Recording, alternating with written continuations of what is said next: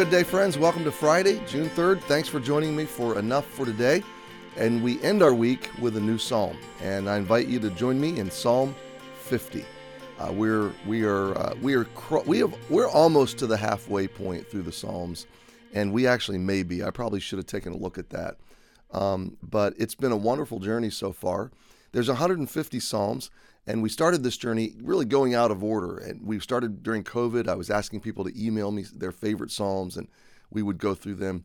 And so we've covered a lot of the Psalms between 50 and 150 already.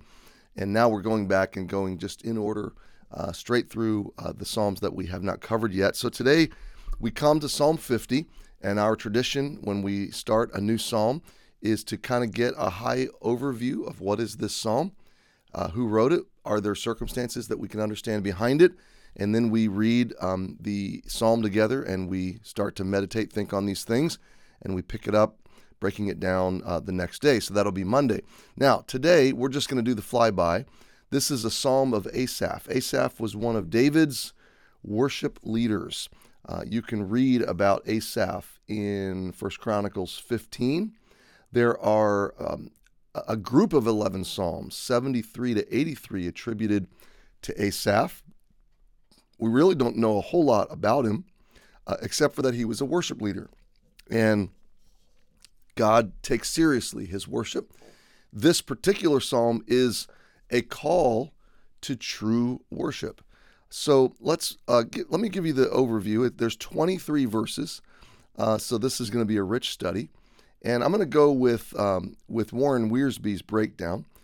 He says verses 1 through, well, let me give you his synopsis because this is really helpful. He says, in verses 1 through 6, God, the judge, summons the court and confronts two offenders. Now that's interesting, okay? These are worship offenders. The first is the formalist, to whom worship is a ritual to follow. That formalist is profiled in verses 7 through 15. And the second is the hypocrite, to whom worship is a disguise to cover sin. That's verses 16 to 21. So God the judge is going to summons the court in part 1 through 6. Then we're going to see two fake worshipers, okay? The first worship is just formal ritual,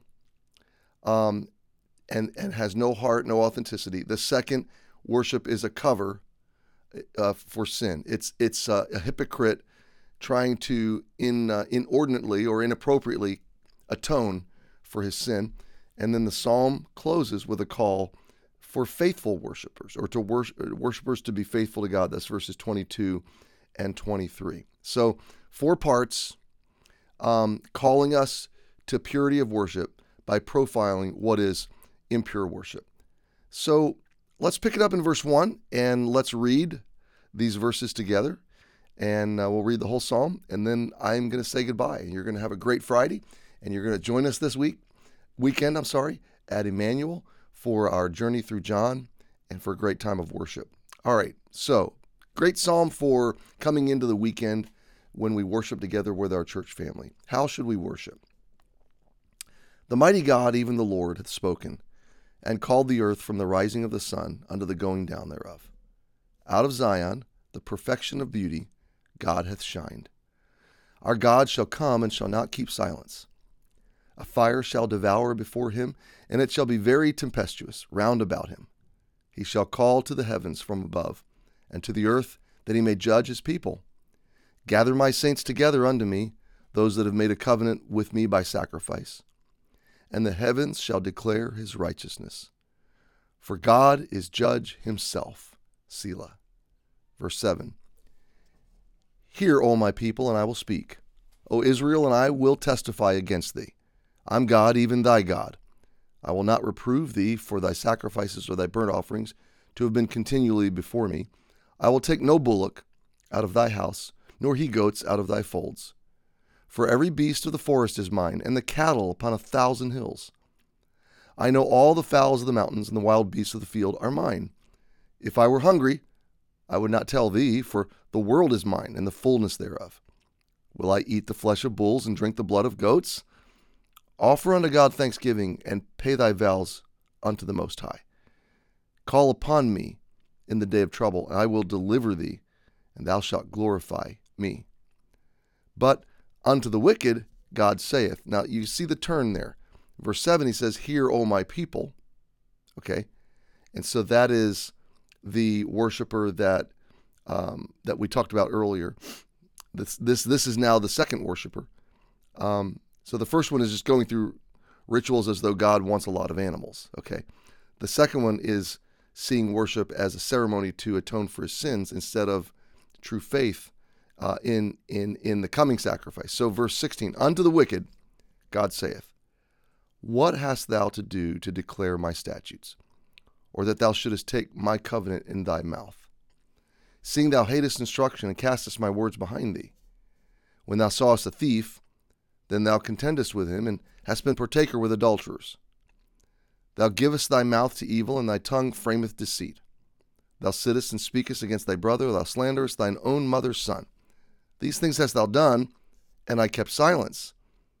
Thou thoughtest that I was altogether such an one as thyself, but I will reprove thee, and set them in order before thine eyes. Now consider this, you that forget God, lest I tear you in pieces, and there be none to deliver.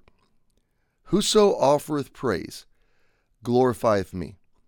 To him that ordereth his conversation aright will I show the salvation of God.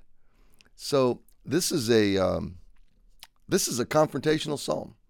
God is really coming. He's confronting us. He's getting into our faces. Really, he's getting into the faces of two different kind of people, and at the same time, he's inviting a third kind of person to come before him and to worship him in truth and in spirit and in sincerity. So we're going to leave it there. We're going to let it rest for today. But think about these things. Think about how you will come to worship God this Sunday. And I look forward to seeing you. If you're not able to be there physically in person, join us on live stream at 9 and 10:30. If not, I'll see you Monday. Until then, happy Friday and have a great weekend.